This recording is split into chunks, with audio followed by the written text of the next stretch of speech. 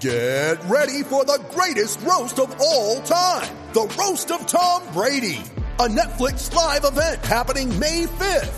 Hosted by Kevin Hart. The 7-time world champion gets his cleats held to the fire by famous friends and frenemies on an unforgettable night where everything is fair game. Tune in on May 5th at 5 p.m. Pacific time for the Roast of Tom Brady. Live only on Netflix. Here you go. Appreciation. That's the nothing personal word of the day today. It's a Monday. Anyone else having a hard time knowing the day as well? I got you covered Monday to Friday. Today is Monday. I don't know the date. I think it's March 30th. Monday, March 30th. The nothing personal word of the day is appreciation. I appreciate you. So many messages, so many people contacting me with questions. So many people ready to tell me when I make mistakes, and I love it. Coke is nice to me. Sometimes during the show, he'll type something to me or whisper in my ear when something's going wrong. Sometimes if I'm on such a roll, he won't do anything and he'll let it go. But luckily, you all don't. So I want to quickly correct two things and then explain to you the concept of appreciation and why that is truly the word, not just of the day. I want to make it the word of the month, of the virus, of the pandemic, and then I want to make appreciation the word that lasts. You've seen a lot of things on social media, 8 p.m., open your doors, yell out thank you to first responders or to healthcare workers or to people delivering your packages or to people in the grocery store. Show appreciation. There have been some videos on the interweb which have bothered me greatly. And I'm going to take this opportunity to tell you what I don't appreciate. I don't appreciate people going into grocery stores and spitting on food. I do appreciate people who take care of that person and get that person out of the grocery store. I don't appreciate people who go into museums in the Netherlands and steal Van Goghs off the wall while the museum is closed. But I do appreciate the people who understand what art is, what culture is, and what doing the right thing is. Can you imagine looking in the mirror at yourself having stolen a Van Gogh from a closed museum in the Netherlands? Or taking advantage of a delivery person? Or of knowingly exposing yourself when you're sick to people so that they could get sick too? I have such huge appreciation for people who are doing the right thing now, social distancing, being responsible, making other people be responsible. The show will go on. You'll get nothing personal every day. The news will continue, but be appreciative of the fact that there are people out there, whether they are reporters, even the ones at the White House who are social distancing. They're trying to do a job so we are kept informed. Local reporters in Florida, your local reporters in New York, anywhere you are in the country or the world, show appreciation for the information, people who are continuing to give you content. All I ask in return is that you tell a friend about the podcast, about Nothing Personal. Get more people to listen so I can have more people correcting me when I make mistakes. More people asking me questions like, so you want to talk to Samson? 2 errors. The first one is a classic. I said that the sun rises in the east, but I questioned whether or not in Australia the sun may rise in the west. That was on a show last week. It may have been Friday's show. I can't remember. No sooner was this show posted on YouTube and downloadable wherever you get your podcasts. But on top of that, I got a text from an astronaut named Terry Virts. Terry Virts is an astronaut who flew a space shuttle. He also lived on the International Space Station for 6 months. He's someone who we had as a guest at Marlins Park. I met him through Jeff Conine. He became a friend. I'm in touch with him on a consistent, constant basis. He's a brilliant man and an astronaut. Literally, I know an astronaut. A story for another day. One of the coolest phone calls I ever got. Cooler than I've gotten calls from some cool people, I would say. But when I got a call from the space station from Terry Virts, I'm going to say that was well above average. So Terry Virts wanted to correct what I said. So here's the answer. The sun actually rises in the west only if you are orbiting the planet from space faster than escape velocity above the Van Allen radiation belt. And then he did a smiley face emoji. And I wrote back an emoji that my head was exploding. Number one, I don't know what it means to orbit space faster than escape velocity. Number two, I've never heard of the Van Allen radiation belt. Number three, I have no way of knowing whether or not any of that is true. He could totally be, what's the word, Coca, when someone plays a joke on you, like an impractical joker? They could be not gaslighting me. I can't think of the word right now. But there's no question that if Coca did, he'd be whispering it to me. But Verts could be not telling the truth, but I think he is. Maybe he's just pranking me. Yeah, that's good value added. Thanks, Matt. But so Terry Verts corrected and said that the sun will rise in the west if you're orbiting the planet from space faster than escape velocity above the Van Allen radiation belt. Done. 2. Second error. I told an entire story about opening day 2015, the entire rain delay story, thinking that Wei-Yin Chen was the starting pitcher. That was the story. Except I was corrected by someone, thank you. Wei-Yin Chen didn't sign till 16. The starting pitcher, the opening day pitcher, was Henderson Alvarez in 2015. So Henderson Alvarez did start the rain delay game, not Wei-Yin Chen. I appreciate you correcting me. I told you I'm accountable. I'm not going to forget about it even if you did. When I make a mistake, I'm going to move on, and then I'm going to correct it. Now, Henderson Alvarez is one of the most colorful pitchers I saw in my career. I was trying to think of all of the personalities I've seen. We had a pitcher, Sean West. I heard that he became like a banjo player in a church band. He was like a 6'10 lefty who I really thought would be Randy Johnson. It turns out he's more like Willie Nelson than Randy Johnson. But some great characters over the years. Henderson Alvarez was one of those guys, if you remember him when he pitched a no-hitter, which we're going to talk about. He would throw an ephus ball that would be like a 58-mile-an-hour curveball. He didn't speak a lot of English, but he was able to perfectly communicate. I loved having him on the team. We got him in 2012 from Toronto. So here's the story of Henderson Alvarez. Do you remember that one day? This is the Remember That One Day segment. That was my segue, Coke. I told you it would work. Remember that one day when Henderson Alvarez threw a no-hitter for the Marlins? That was on the final game of the 2013 regular season. As I recall, we were 61-100 going into that game. That was the first year I'd ever lost 100 in my 18 years, the only year I ever lost a hundo. Never won a hundo, though.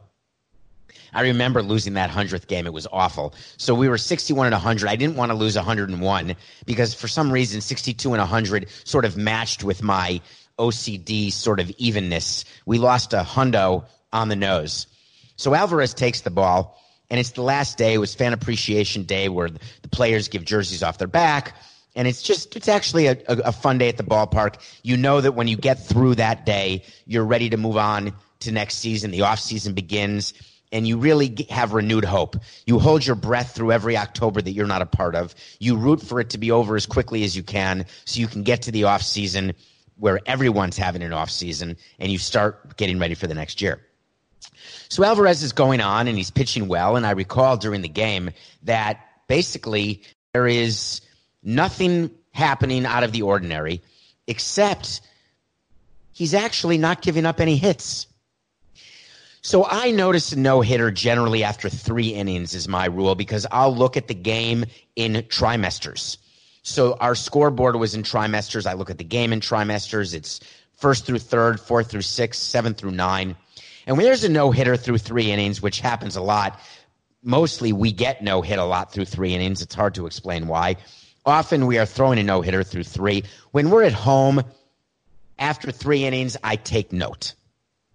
After 4 innings, I say I'm going to stay in the same place. That's sort of a crazy, it's amazing what is going on. I've got Monday morning brain. It's a crazy thing that I'll do, not a suspicion. Coca, you've got to be on it right now. It's a superstition. Thank you, Coca. He is on the program. So I have a crazy superstition that I don't move if there's a no-hitter going on, but I don't think about that till the 4th inning. Then in the 5th inning, I'll start making calls down to our clubhouse manager, a guy named John, who happens to still be there. Had him with Montreal. I could do a whole show about what goes on in the clubhouse, but I'll tell him, okay, let's start collecting game-used balls, start making sure we're holding on to tickets that were not used by players. I'll call the ticket office, make sure they're holding on to ticket stubs, just in case there's a no-hitter, and we can maybe sell some unused tickets in the future like we did for the Roy Halladay perfect game. That's another story. So then I'll start saying to the operations people, change the bases every 2 innings instead of every 3 or every 4, twice a game. Change it every 2 innings so we'll have more bases from a potential no-hitter. I'll talk about Alvarez changing jerseys, but I've never asked a pitcher to change a jersey. But you'd like to collect as many jerseys as you can to raise money for the foundation or for the team.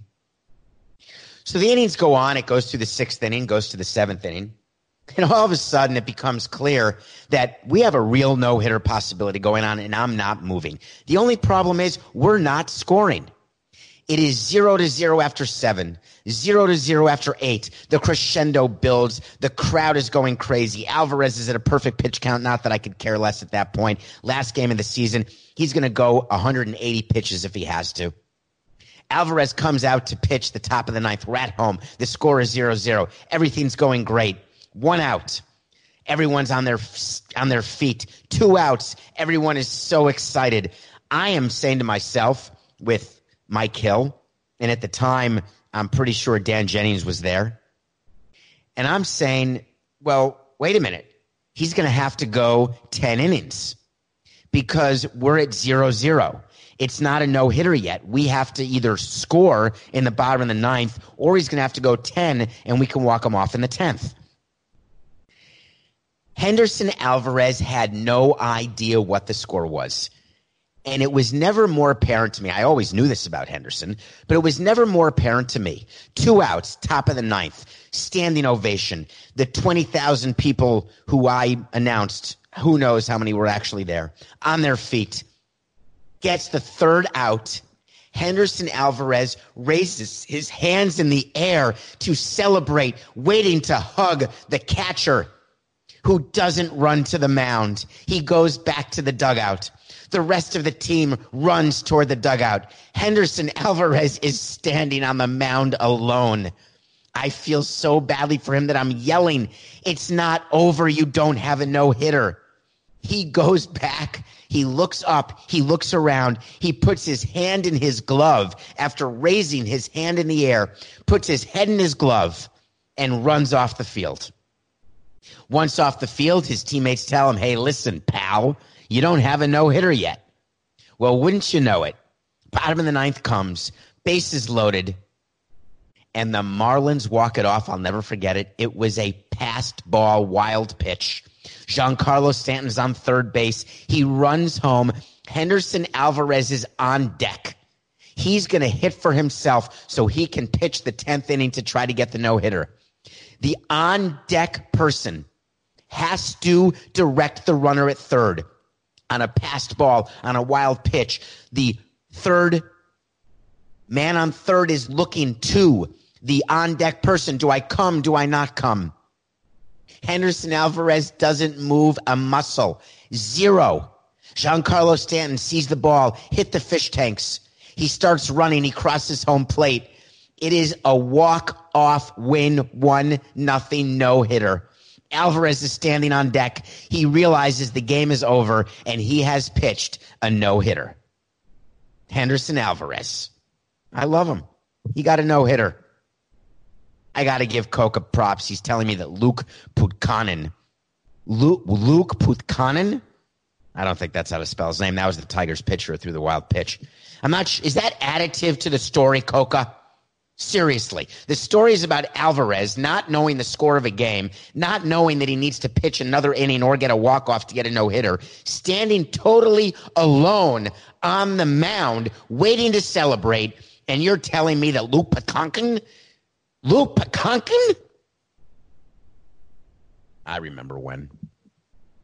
You know what deals good when Scott Boras complains? We've talked about Boras. You can't get enough of Boras, right? I mean, it's too good to be true. Scott Boras. Someone actually DM'd me this weekend. I can't remember who. I was asked by two separate people. One by someone I know and one by someone I don't know, but I appreciate the DMs and the follows that David P. Sampson said, hey, do you think you'd ever want to be quarantined with Scott Boras? To which my answer was, yeah, and here's why. Because he would talk the whole time, and I wouldn't listen to one word. It would be a perfect quarantine match. He'd talk, and I wouldn't listen. Perfect. How long would I last? Was asked by someone else. A day? 18 years? I lasted 18 years. Maybe 18 years. And someone else asked me, would you get into the ring and fight Scott Boras for charity? And the answer is, of course not. The best way to fight Scott Boras is by articulating my position and why his positions are so wrong. By pointing out to my audience, why what he says is so self-serving, self-indulgent, self-indulgent, narcissistic, insane, lack of reality. That's way better. And anyway, we're giving money to charity through the MLB Beer Challenge. But let's talk about what Boras did this weekend. We told you about the MLB agreement between the MLB and MLBPA. I'd like to understand exactly where Boras stands on the draft issue because he represents so many amateur players and he takes a percentage of their bonus. And what's ironic is that anybody could represent a drafted player because there's slots. And no team is going to violate the slot. No team is going to go above their bonus pool because why would you lose draft picks or lose money? But Scott Boras convinces parents and players that he can do better. He can do more. He can't. There is zero incremental difference between what he does for one of his drafted players.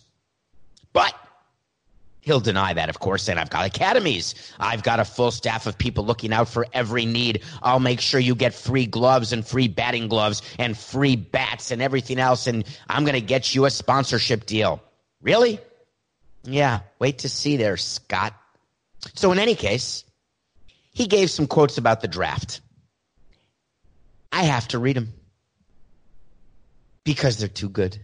Quote, "It is amazing to me," said Scott, "when our nation is in a position of peril, that one of the attack points always continues to be the poor drafted players. For owners to do this to these young men who are so passionate about baseball is something they need to examine their conscience. I just think in this climate and this environment," excuse me 1 second. I'm examining my conscience. I'm sorry. Excuse me. Hold on. I'm examining my conscience now. Okay. I will. I'll examine my conscience for you, Scott. Because I just think, Scott continues, that in this climate, in this environment, you should keep the status quo. You're sending a message to drafted players that you are Major League Baseball's stepchild. It's unconscionable to me for that small amount of money. More kids will have to go to college. Where do you want me to start? More kids will have to go to college? Heaven forbid. Heaven forbid that kids from high school who think they're going to be Major League Baseball players get an education. Heaven forbid that we tell these kids that the odds of them making a living for the rest of their lives, making enough money to take care of the rest of their lives, is so infinitesimal. Heaven forbid we tell these kids that Scott Boras is going to disappear like a piece of lint off a piece of old laundry if you can't make him money anymore. Heaven forbid we help people get educations. That would be very bad for my conscience. Major League Baseball's stepchild? Really? If I had my way and I tried for 18 years, I would have made the draft 5 rounds 18 years ago. I would have contracted the number of minor league teams or made minor league owners pay for those teams, because as a major league team, I know exactly what I need in the pipeline. The equivalent is this. Can you imagine a research and development company? Let's call it a pharmaceutical company. Let's say that they are paying researchers to develop a vaccine for coronavirus. Then what we tell them is, we want you to spend tens and hundreds of millions of dollars over the course of the next 10 years, and we want you to develop a vaccine for nose hair. And they would say, a vaccine for nose hair? It's called a clipper, maybe even a wax.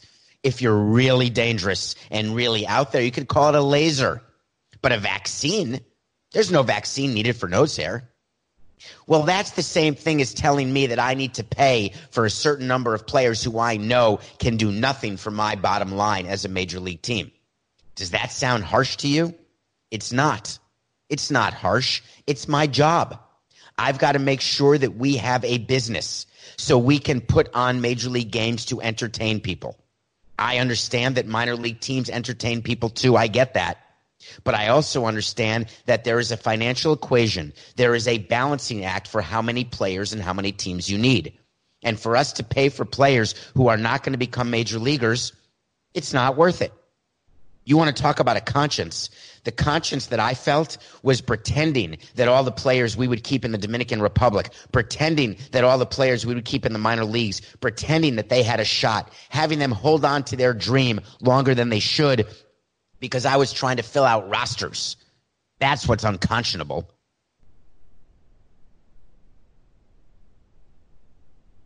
I'm bothered. I pause because I want to know how much further I need to go to make it clear that when Scott Boras tells you that he doesn't want the draft to change, he's talking about his commissions, because right now we only have to pay $100,000 to every player signed and then split the rest of the bonus over 2 payments between 2021 and 22. He's angry that the levels of bonuses are staying the same for the next 2 years. He has no clue the financial damage that is about to hit his industry. He has no idea the impact on free agents, his free agents, that is going to take place in the coming years. He is clueless. And if he wants to stand in this jump on the grenade of the draft and the changes to the draft, I want him to go to his current major league players and say, excuse me, would you accept taking a few $1 million less per year so we can have extra rounds of the draft and guarantee better payment terms for the players drafted? I want one player to stand up and tell me that's what they'll do.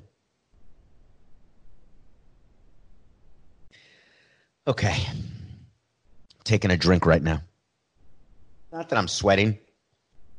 I did something this morning that I want to encourage everyone, because I did a sport. So here you go. So you want to talk to Samson. That's when you tell a friend about the show and have them follow me at David P. Samson. Just tell one friend. Listen, it's 45 minutes of a distraction. Who wouldn't want it? Even if you're used to listening to it on your commute, take 45 minutes, lift your arms up as though you're driving a car, close your eyes, and listen to 45 minutes.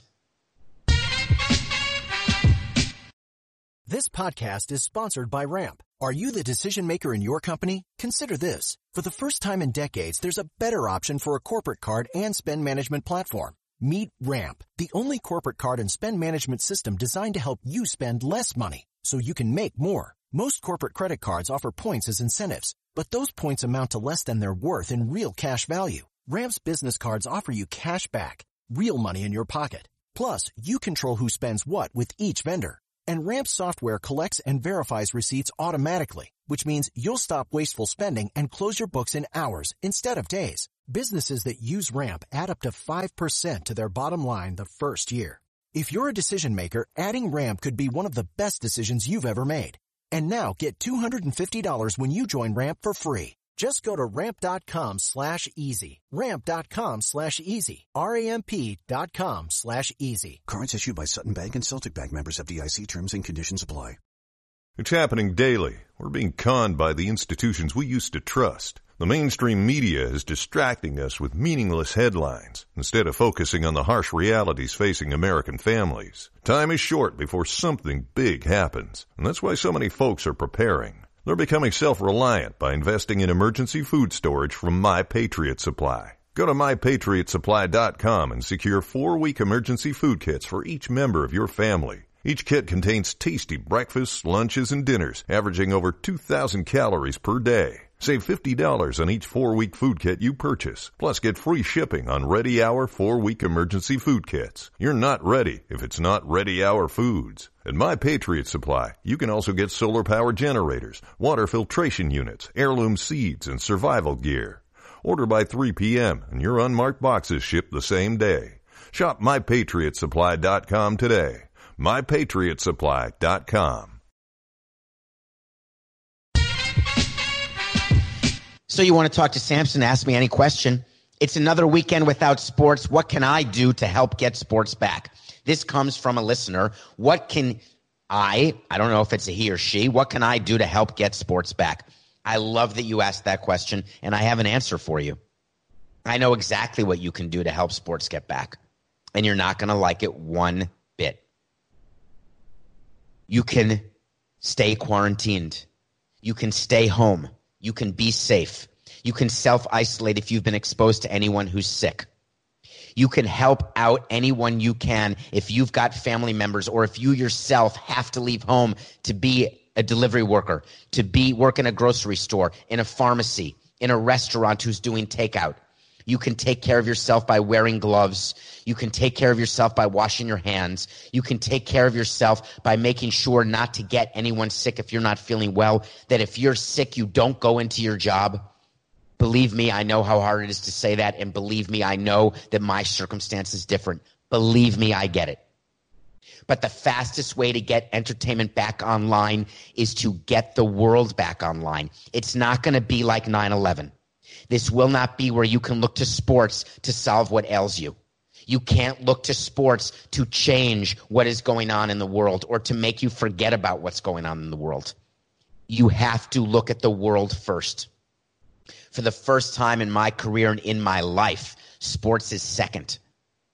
Even during the World War, sports was used to try to make people forget about life for a while, like the theme song to Cheers. But now that's not the case. We're not going to have sports on a field anytime soon. It is too risky. We've seen what can happen when the healthcare system crashes. We've talked about flattening the curve. I've tweeted about it way before others were.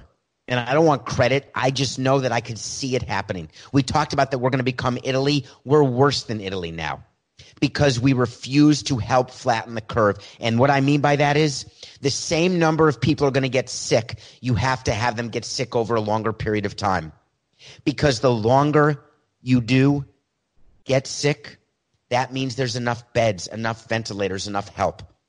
If we overcrowd the healthcare system, if we don't social distance, if we don't do our part, then what you heard yesterday, 2.2 million people dying, that's real. It was only a month ago when we thought that 15 people had coronavirus and that number would be down to 0. I certainly didn't think that. You listened to Nothing Personal. You knew you were ahead of the curve. You knew the NCAA tournament was going to be canceled. You knew that the minute one player tested positive, all sports would shut down. And now you knew that if we don't flatten the curve, we're going to be delaying the start of sports. So when you ask what you can do, I know the answer. And it's hard. It is so hard to be isolated. I understand the mental part of it as well. It's hard to be quarantined. I get it. But that's what you can do. Let's all do it. I miss sports on the field. But I'm still watching a movie. I gotta, so Ozark came out. I'm going to watch season 3. I'll review it when I finish it. I'm in the middle of watching The Trials of Gabriel Fernandez. I'm going to review it when I'm done. But I watched a movie this weekend because it was Jamie Foxx, and I've got a Jamie Foxx story that you would not believe. Coca, can I tell my Jamie Foxx story who stars in Just Mercy? Should I save it? I mean, this is so good. So I met Jamie Foxx. I met Jamie Foxx when I was on a trip. And I met him, and I'll actually tell you where I was. I was in Las Vegas, and I met him, and he was he walked up because he knew someone I was with, and I was introduced to him, and he's my size. This was before the All-Star game, the MLB All-Star game. And he's my size, maybe an inch taller, and that's it. A bit wider than I am. Not fat, but just he's not a big guy. A lot of actors aren't. So I'm introduced, and I get introduced by, I was working, this is before the All-Star game, so I was working as the president of the Marlins. I was introduced, hey, Jamie, this is David Sampson. David Sampson, this is Jamie Foxx. And he said, hello. And then the person said, hey, David is the president of the Marlins. He went crazy. I'm trying to explain what his reaction was, except to say, I guess the only one can say it is, he lost his mind. He started basically yelling at me, telling me that I was the single worst team president ever, that I had taken 2 World Series teams and broken them up, that I was responsible for no attendance, for a bad stadium deal, for hurting the people in Miami, for hurting people around the world. He literally went crazy. And he did it in a way where his bodyguards and the people I was with had to get involved. I'm not a pugilist. I've never punched anyone, and I've never been punched in my life. With this mouth, can you imagine? I've never been punched. I've been saved many times by many people. Never punched anyone. People get in front of Jamie Foxx. He's in my face, literally in my face, telling me that I'm the worst executive of all time. Literally. This close, if you're watching this, nose to nose. If you're listening, picture someone right up in your kitchen. And I'm thinking to myself, is this happening? Like, he's making a scene in front of the public, telling, and no one knows who I am. Well, mostly for sure. Although with this beard, what do you think of the beard? Yeah, still nobody. Anyway, his bodyguards step in. The people who introduced me to him step in and try to get him to calm down. I basically put my hands up in the air and I say, Jamie, I'm really sorry, and it's nice to have met you. And I walk away. The next thing I know, a week, 2 weeks, 3 weeks later, there's a buzzer at the main entrance of Marlins Park. Ding dong. I get a call, the assistant, there's someone here to see you with a delivery from Jamie Foxx. And I don't think it's Jamie Foxx at the door, but I say, send him in. Jamie Foxx sent one of his business partners to give me one of his backpacks that have speakers in them. I can't remember what it's called right now, but I still have it. It's a backpack with speakers so you can listen to music while you're walking down the street or while you're doing something. And it just came with a note that said, I'm sorry. So I responded, and I was able to track him down, and I said, no hard feelings, it's all good. But it was a crazy story. I don't see him again until the MLB All-Star game in Miami, when he accepts an invitation to play in the charity softball game on All-Star Monday. I was about to say All-Star Saturday, but that's NBA. All-Star Monday. He's down in the tunnel. He's in the dressing room, and I'm told that he's there. I go down, and I don't bring anyone with me. No security, nobody. I go down by myself because I know there's cameras everywhere, so what's he going to do? He'd already apologized. I look at him, and I stay 20 feet away, like total social distancing. And I said, hey, Jamie. And he looks up, and he sort of gives his nod like he does in the movies. And I said, do you remember me? He said, Sampson, right? He didn't remember my first name is my guess. I said, hey, good to see you. Thank you for the backpack. And I'm really sorry about what happened between us. And he said, hey, man, we're cool. So I am cool with Jamie Foxx. What I'm not particularly cool with is that Just Mercy with Jamie Foxx was a really bad movie. I mean bad. Like the guy who stars in it, whose name is escaping me. I think it's Chadwick. Is it Chadwick Boseman? It's Michael B. Jordan. Excuse me. Michael B. Jordan stars in this. He plays a lawyer who is trying to free a wrongly convicted man played by Jamie Foxx. It's a true story. It's a tragic story. but it's slow. It's predictable. The dialogue's terrible. When they pull on the heartstrings, you're going to cry because you cry that someone could lose 18 years of his life by being wrongly convicted. And then you're going to go to the list I'm about to give you, and you are going to watch 5 movies on the same topic that are way better. Number 5, the documentary When They See Us about the Central Park 5. I've reviewed it here, I believe. Please go see it. Stream it. It's the perfect time. 4, The Thin Blue Line. I'm not going to spoil it because I may review it one day. The Thin Blue Line is a true story documentary. 3, Conviction with Sam Rockwell and Hilary Swank. Hilary Swank was a woman whose brother got convicted. She went to law school, passed the bar, became a lawyer, and helped her brother become free. Sam Rockwell, one of my favorite actors, one of the best actors. Conviction. Number 2, here's a story about the hurricane. That was my Bob Dylan imitation. The Hurricane. You know it. Watch it. And then, by the way, download the Bob Dylan song. The number 1 movie you must see. It's in my top 100. The number 1 movie about people wrongly convicted and the work it takes to free them. In the Name of the Father. In the Name of the Father stars the best actor of my generation, Daniel Day-Lewis. It stars Pete Postlethwaite, who is in The Usual Suspects, been in a bunch of movies. It is a movie about people in Northern Ireland being wrongly convicted. It is a must-see. Those are 5 things to watch before you watch Just Mercy. Hey, Jamie, I'm not ending the show, but I should just tell you that what I'm telling you now is business. It's nothing personal. So please. All right. It is day 15 of the ML Beard Challenge. Day 15. I may be growing this week. Coke and I may be growing this till next opening day. I'm not ready to say that. We're guaranteed that we're growing this till opening day of baseball, whenever that is. We don't know when that is at all. We started the ML Beard Challenge. Today is day 15. 3 teams to cover. Saturday, Sunday, Monday. On Saturday, $1,000 to the Dodgers Foundation to give to people in need who have been affected by coronavirus. Sunday, the Miami Marlins. Yes, did you think I would skip them? Of course not. And today, $1,000 to the Brewers Foundation. Now, what's so interesting about these teams right now? I want you to think of 3 things when you start thinking about these teams. Let's start with the Dodgers.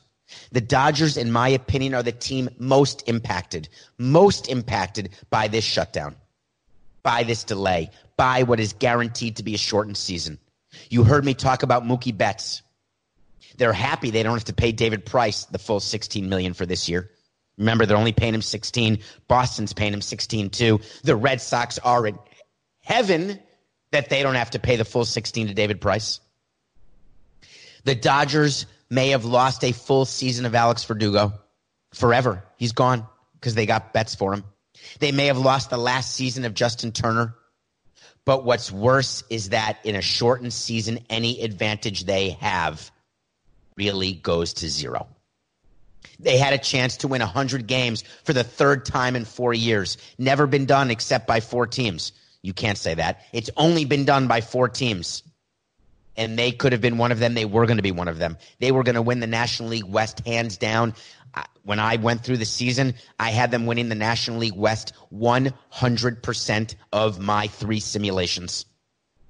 That's a joke from a previous show. When Yale won the NCAA tournament, when I did the tournament 3 times and they won. My 3 simulations, the Dodgers win it. What a break for the Diamondbacks. Marlins. How about them Marlins? This could be the worst plan for the Marlins ever. When you lose a year of rebuilding, a year of getting experience on the field, even when you lose 80 games, your team is at a disadvantage. Made worse by the fact during a rebuild and in a team where you are going to have a low payroll because you're low revenue and now it's going to be even lower, you need players to perform in their first 3 years. You need players to outperform while they're getting paid the minimum in order to maximize your victories and your chance of having a window to compete for the postseason, even in an expanded postseason. Well, wouldn't you know it, the Marlins' best player, Brian Anderson, one of their best pitchers, Caleb Smith, their new starting catcher, Jorge Alfaro.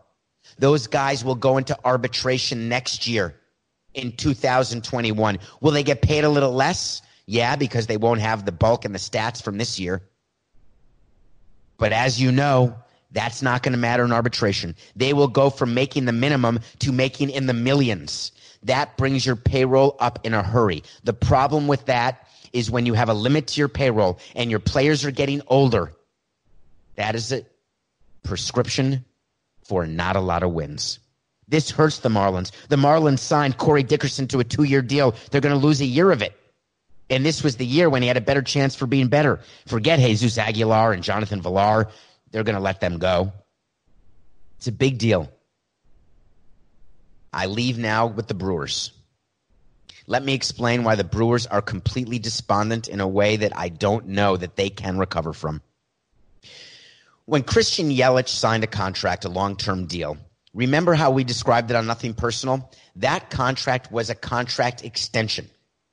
Christian Yelich for the next 2 years is on a contract that we signed him to when he was with the Marlins. His salary for this season is $12.5 million. For next season, $14.5 million. For the Brewers to take the next step, for the Brewers to compete, it is critical that Christian Yelich is an MVP player only making $12 million instead of $25 or $26 or $27 million. Because then you can build a better team around him. And he's not as high a percentage of the payroll. When the Brewers lose this opportunity, the National League Central is up for grabs. The Reds, the Brewers, the Cardinals, the Cubs, the playing field has been leveled. I feel for what the Brewers did. They did an extension early, as you know. Too early. I'm happy for Christian. But now in a scenario like this, a meltdown scenario of a half a year or even no year, they lose every ounce of advantage they had by signing him to that extension. What I'd like you to do for the beer challenge, if you don't mind, I would very much appreciate it, is if you would go onto your team website. If you love the Brewers, go onto their website. They have great charities. So do the Dodgers. So do the Marlins. The Marlins Foundation is something that means more to me than anything else I did over my career. We gave millions of dollars and spent hundreds of thousands and thousands of hours in the community. We had every single employee not go to work but get paid twice a year and did a day of service. That got eliminated. We had every employee a part of an Ayudan program. That got eliminated. Ayudan means help. We had employees out there doing things in the community. The current Marlins are still helping because they've got people. They're not many. They got a few left from when I was there. But they understand their responsibilities. Derek does. Bruce Sherman does. They understand that they've got to give to the community meaningfully. The Marlins Foundation is terrific. We know how to reach people. Please, if you're a fan of the Marlins, even if you're not, do anything you can. If you're with the Brewers, you know what the Brewers mean to you in Milwaukee. Milwaukee, where I was born, my second favorite city in the United States, third. It's still on the podium. I put New York there, where I spent a lot of my life, and South Florida. That's sort of a community. I love the Wisconsin community.